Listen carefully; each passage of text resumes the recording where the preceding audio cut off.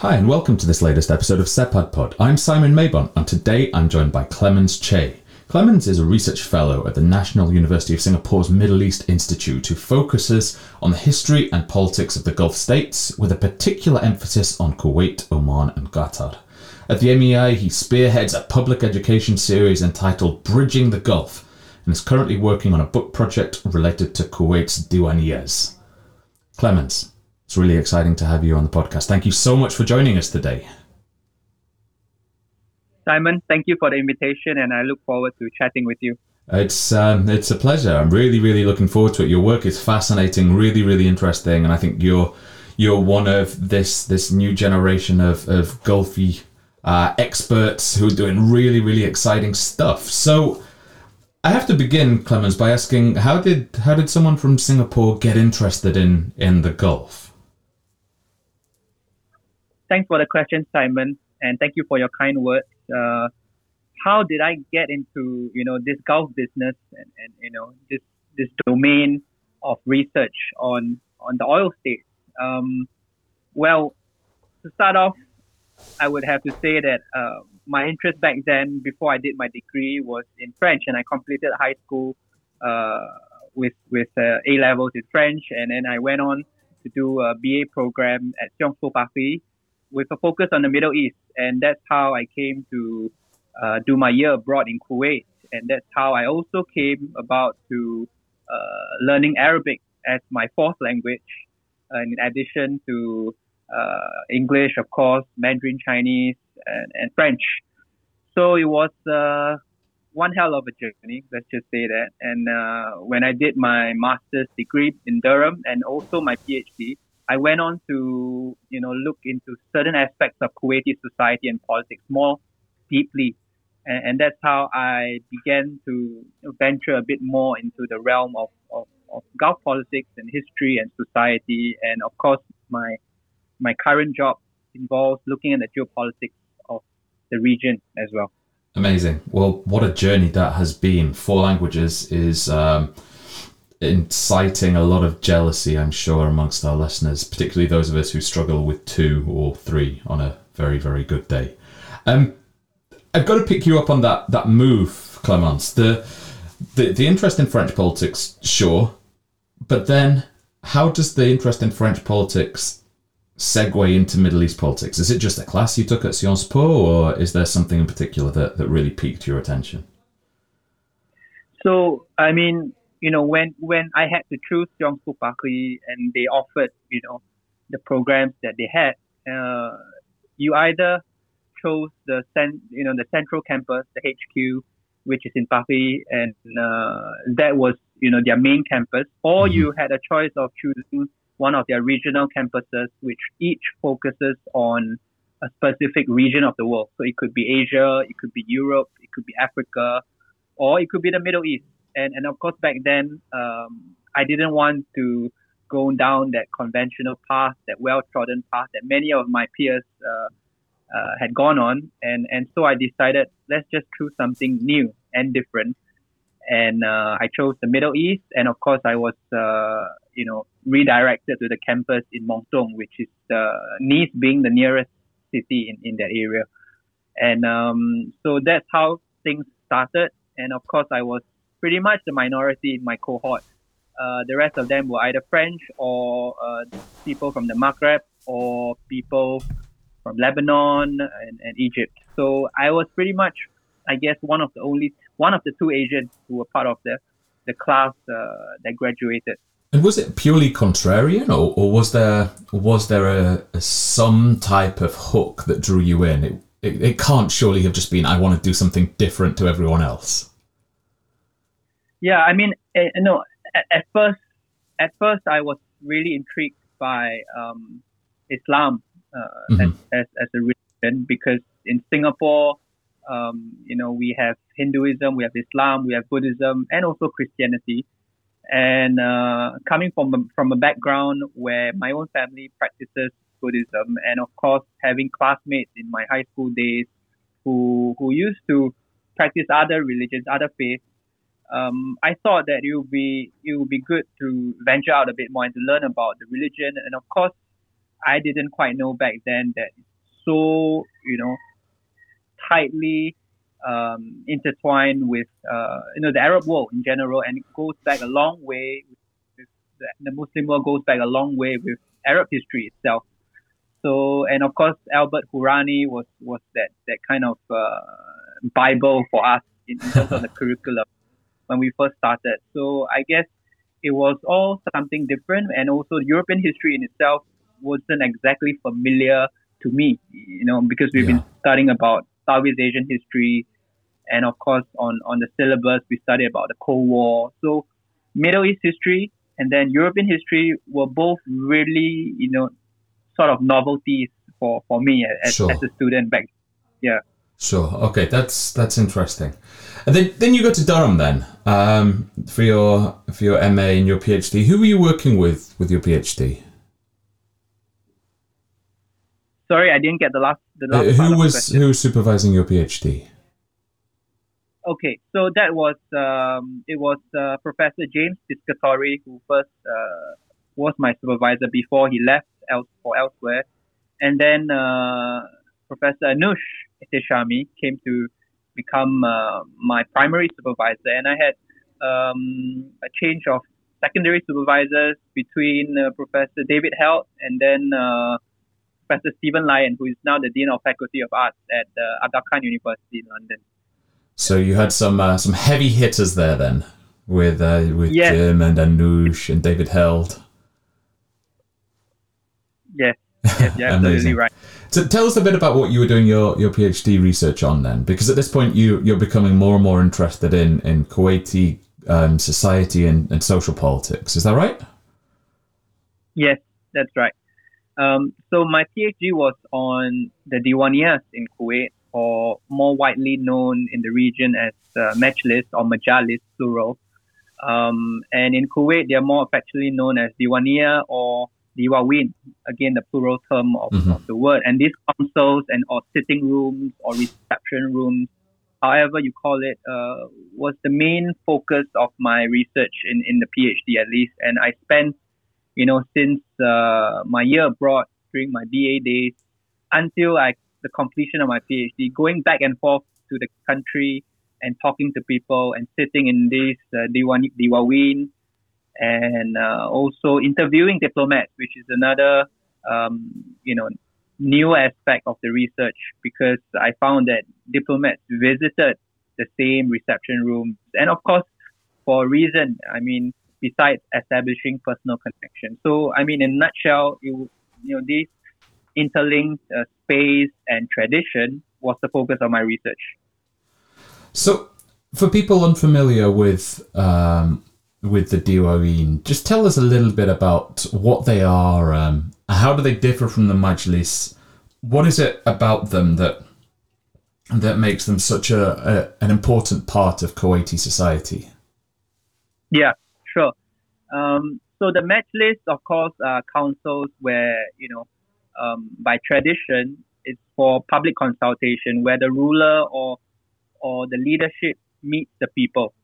And across the Gulf, these kind of rooms or courts, or councils are places and spaces where, someone from the ruling family would say and invite, certain people or certain groups or the heads of certain tribes into this room to discuss any, disputes or any concerns they may have, and, try to find a solution.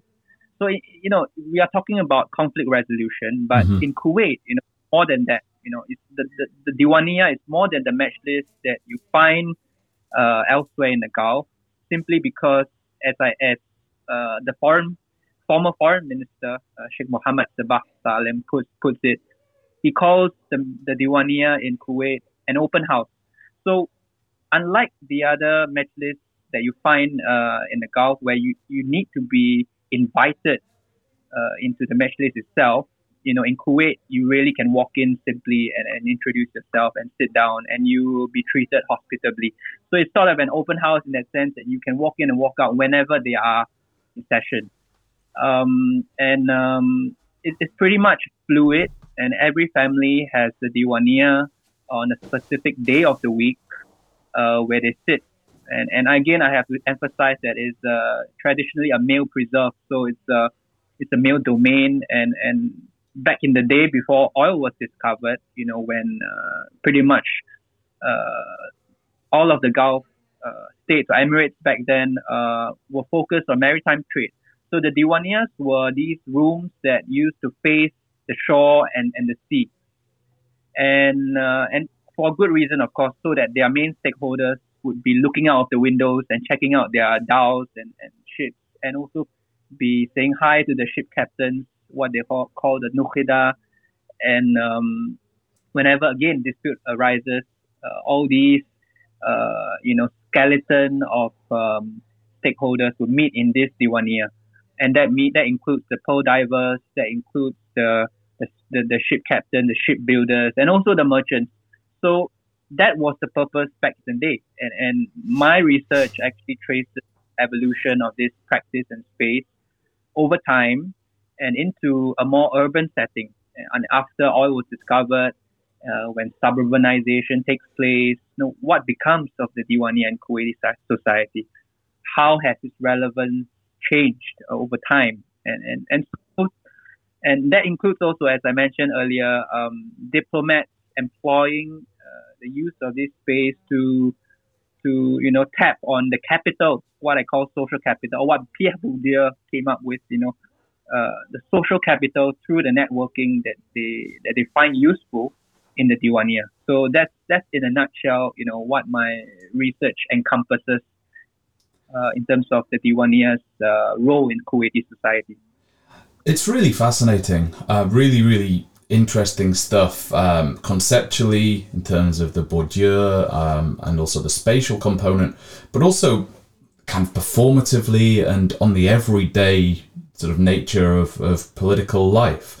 For someone who's not been, what would they expect if they, or what would they experience, perhaps is a better way of putting it, when they walk through the doors of a Diwaniyah? Well, you would expect, of course, there are, pretty much much of the physical landscape in Kuwait and like the rest of the Gulf states are raised and revamped and renovated. And in the process, there were some demolitions of buildings. So you would expect in the newer Diwaniyah that it will be a very modern salon kind of setting, but there are a row of really traditional Diwaniyahs along Gulf Road, where the shore used to be, and now this land has been reclaimed. Mm-hmm. And you find these preserved Diwaniyahs that belong to the huge merchant and prominent merchant families still there, and they normally sit on Sunday evening. And if you enter one of them, you'll be greeted by black and white photos, portraits of their ancestors, family trees, pictures of dhows, and of course, you'll be asked to sit and you'll be served coffee and dates. And if you're lucky, you get the local snacks fresh out from the oven. And also, you'll be asked, what's your name, to introduce yourself. And, people will talk to you.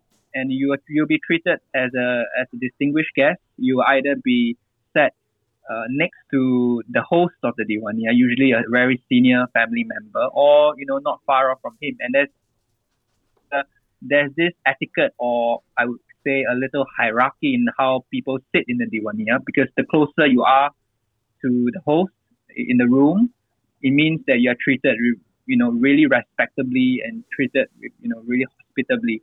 And usually the younger family members will be sat nearer to the entrance / exit of the Diwaniyah. So that's what you normally be expecting when you enter a Diwaniyah. And they talk about a range of issues, including history stuff, including what is the political affairs of the day, Mm-hmm. and whenever it is pretty much time to leave, everyone will stand up. But there is no fixed time to leave in that sense. But when it's time to leave, and usually it's time for the last prayer of the day, people would leave.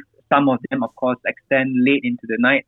But also, I would say that you may get lucky in that sense because I say that it's an open house, and you may see one of the sheikhs from the Al Sabah family coming to visit, and doing their rounds along Gulf Road and hopping, what I call Diwania hopping, from one Diwania to another along what used to be, an important shoreline for Kuwait. Sure. And how does it differ if a member of the Al Sabah comes to visit? Well, there's no that's the, I guess, the special moment.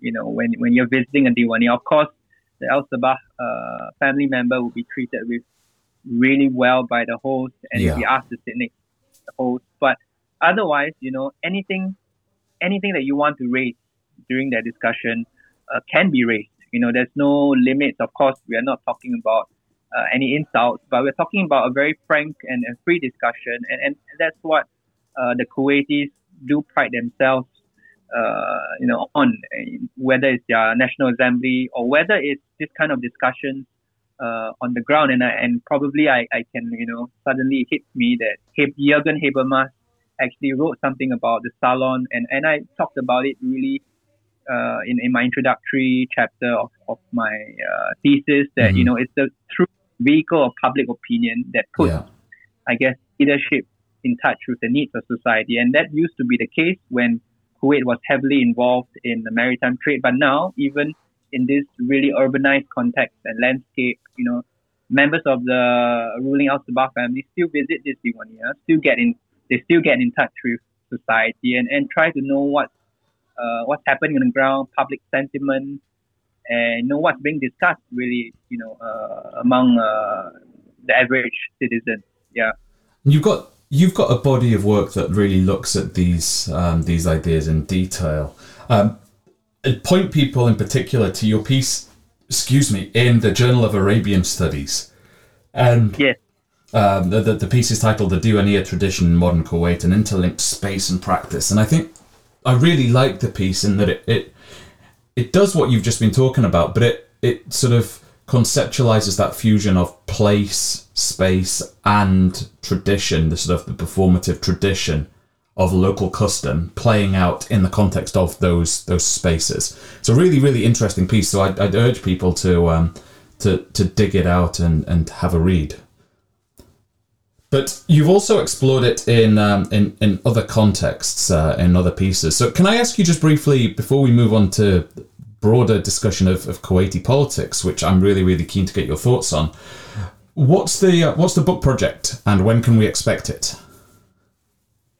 So no pressure, I should say. No worries, Simon. The book project is expected for next year. I'm still in the midst of editing it, of course, trying to tone down on a lot of theory, because that's what we all expect when we are editing a book, especially when it's fresh out of a PhD dissertation.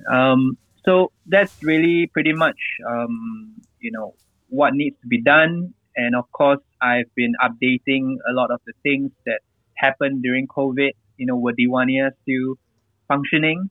Because of the restrictions, or if they are functioning, what were the alternatives? And also, have they been revitalized now that restrictions are eased? And of course, we saw an earlier parliamentary election. So by default, Diwanias were used for public campaigning, before elections. And so what were the methods used by candidates during this time? So I actually tried to insert all these updates, of course, in bits and pieces along the manuscript. And what you can expect also is a huge chapter on diplomacy. And because I thought that was something that could be of value, and I added that into the book while I was, of course, doing the research and field research. And of course, this includes interviews with various diplomats, including those from the British Embassy and the US embassies. Some of them who are now out of service and who have also kindly, accepted these interview requests. And so it gets a sense of how the diplomats found it useful to tap on the social capital that they accumulated or accrued during their time in Kuwait. Yeah. And what's interesting is that, it's while many people say that, the benefits do not come immediately, we are talking about the personal connection, how really, I think, how the Gulf Arabs work and, operate. You don't simply discuss something transactional on your first visit. I think it takes time to build these relationships and, of course, a sense of trust between people. And I think that face-to-face element in Diwaniyah is something that can't be replaced elsewhere. Sure. And that is why when we talk about virtual meetings and we talk about virtual campaigning, they don't seem to have the same kind of impact that face-to-face events and occasions have. And that is also why weddings and funerals are also held in the Diwaniyah.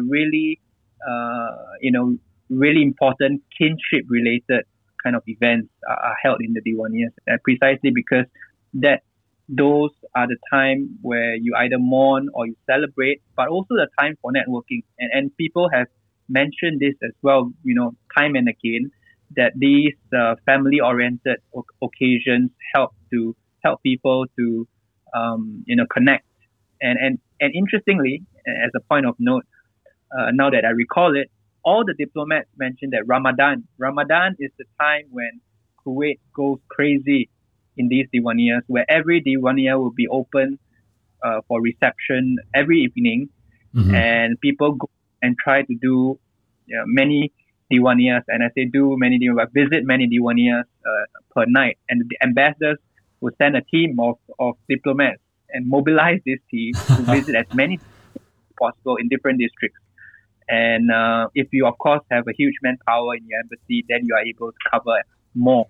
But if you don't, then you are limited to just the ambassador and his deputy or her deputy visiting this Diwaniyahs during Ramadan. And if you are a new ambassador, it makes it even more imperative for you to visit the Diwaniyahs, because it's important for you to introduce yourself, to give out your name card, to sort of put one foot through the door before you actually talk about anything else at a later stage. So I think this is all very interesting to me when I started interviewing the diplomats, and I thought it's another dimension to this discussion on the Diwaniyah. So I added it into the whole dissertation, and now what will be the manuscript that comes. Amazing. Yeah.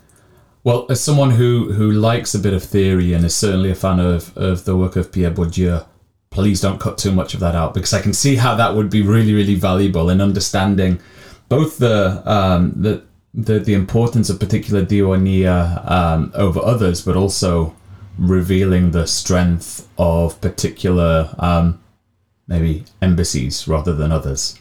Could be really interesting. But who's the book coming out with, Clemence, so people can watch out for it? So it will likely be next summer. Okay. As we all, inshallah, but next summer. Perfect. Summer, I guess, is a tentative. Yeah, until a fixed date is given. Yeah. Great. Okay. Well, do we have a title? Yes, it's From Council to Culture, the Diwaniyah in Urban Kuwait. What a great title. So that's going to be really, really valuable reading for anyone interested in Kuwaiti politics. Which is a not so smooth segue into the other thing that I wanted to discuss with you today, which is to get your take on what is happening right now in Kuwait. It seems to be in a bit of a political flux, an interesting political moment. So before getting your analysis, can you just give people a quick snapshot of what's going on in Kuwaiti politics right now, please? Yes, sure.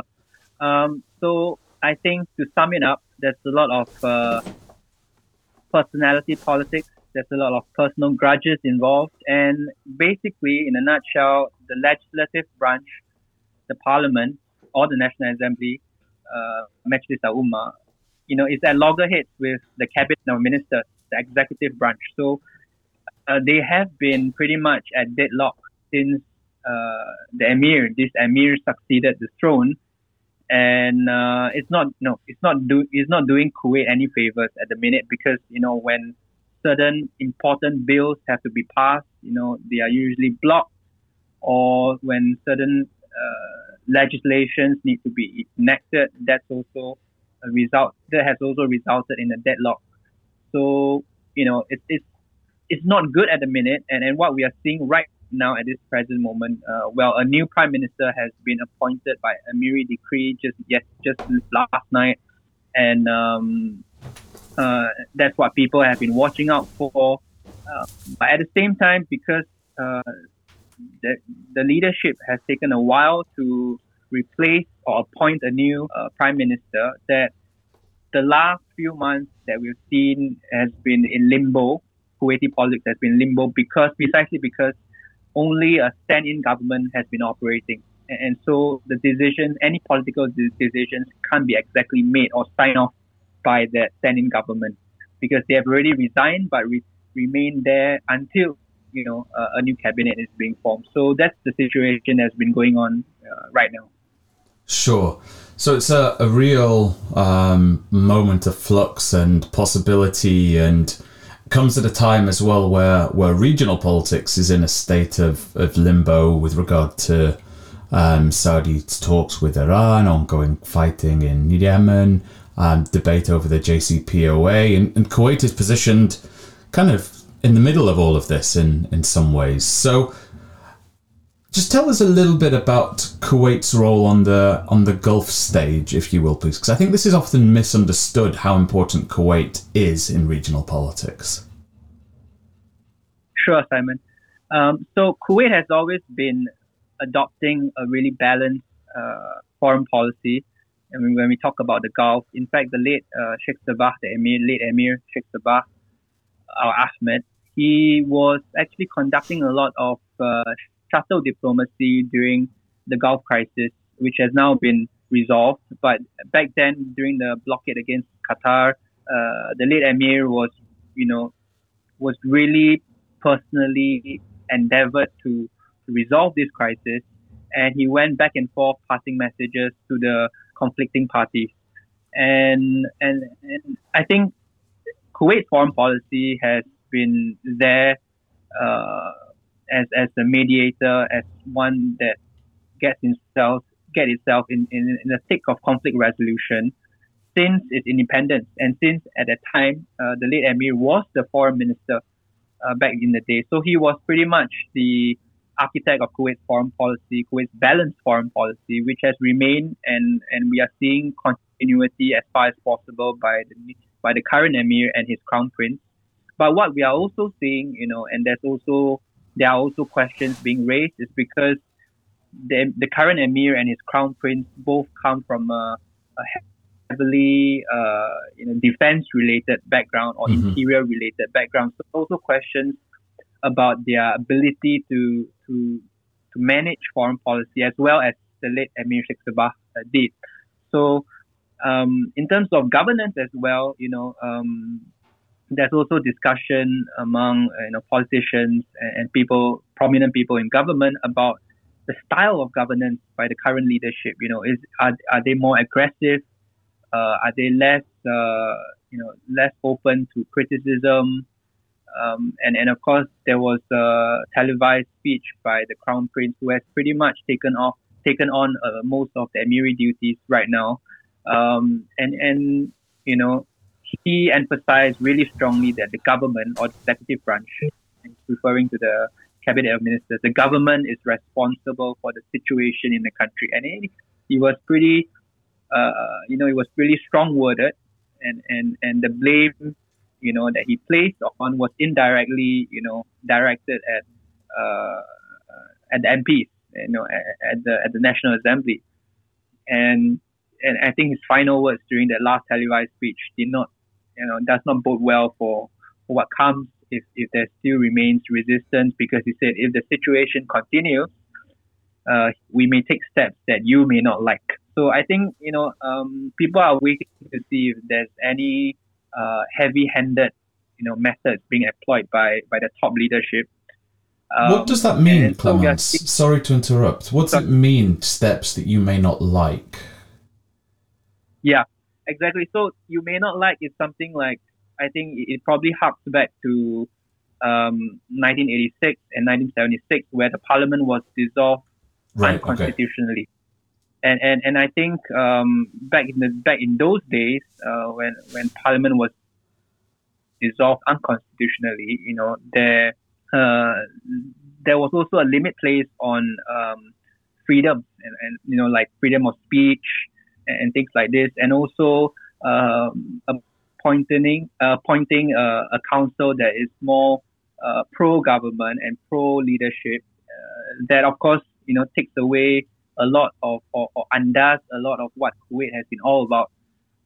And so I think that these steps could be a warning sign to people who are dissenting, in the country, or it could be asking and pressurizing the opposition into cooperating. But the Emir has been calling for cooperation between the two branches since he came into power, and that's nothing new. Right.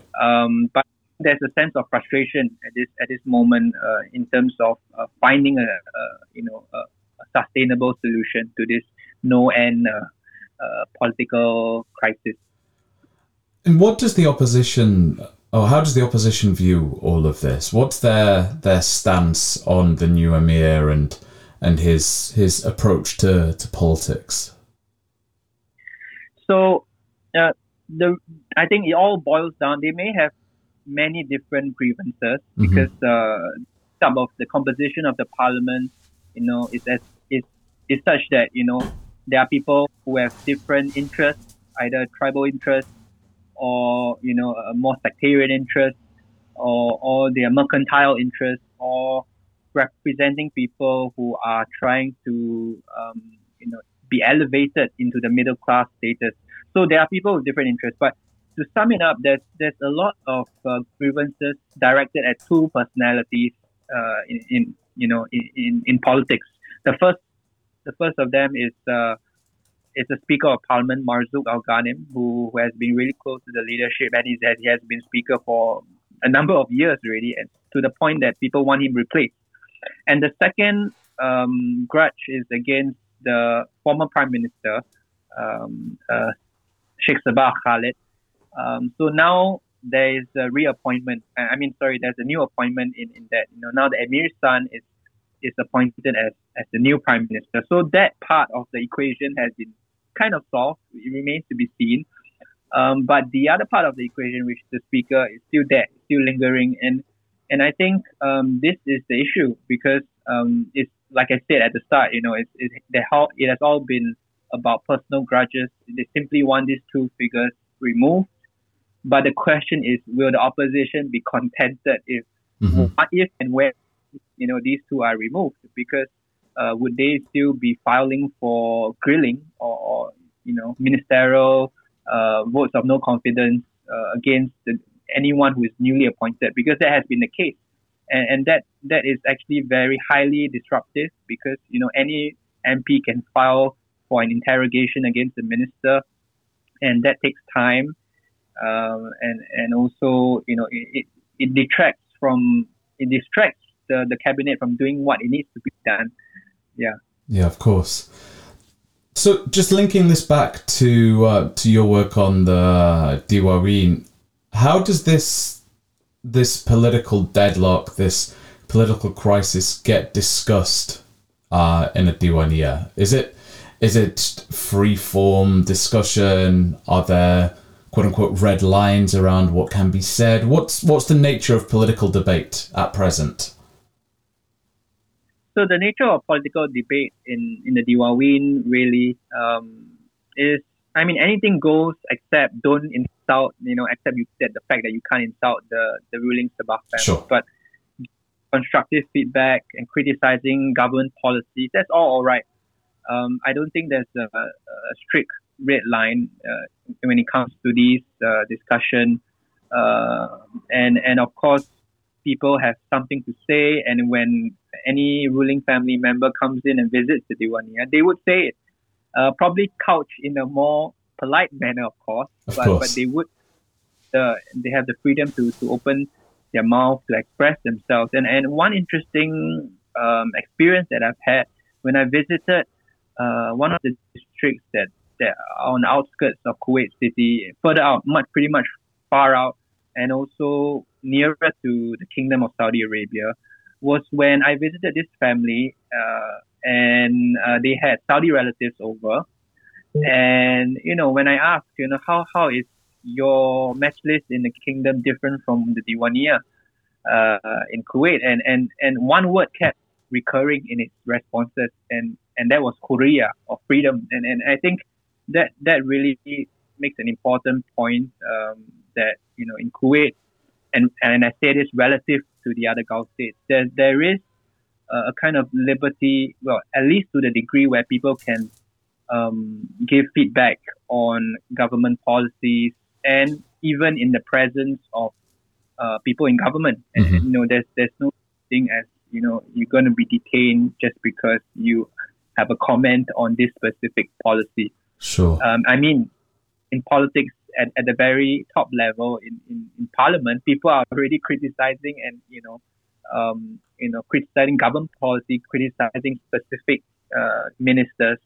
So who are they to say that the people on the ground can't do the same? You get what I mean? Yeah, of course. So I think that's interesting that the country has, I guess, the kind of political vibrancy. Amazing. Clemens, thank you so much for your time today. It's been really, really fascinating hearing about Kuwaiti politics and about the Diwaween and your own work. It's been a real pleasure. So a huge thank you for joining us today.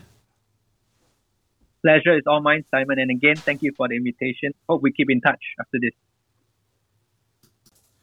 Huge thanks to Clemens for his time just now. It's a pleasure really talking with him and hearing all about his wonderful work on Kuwait and the Diwaween. You can find him on Twitter at Sin Gulfura. That's at Sin Gulf URA. Do give him a follow. He's an excellent resource for all things Kuwait and, of course, the Diwaween. As always, thank you for listening. Please do like, comment, share, subscribe, etc., etc. Until next time.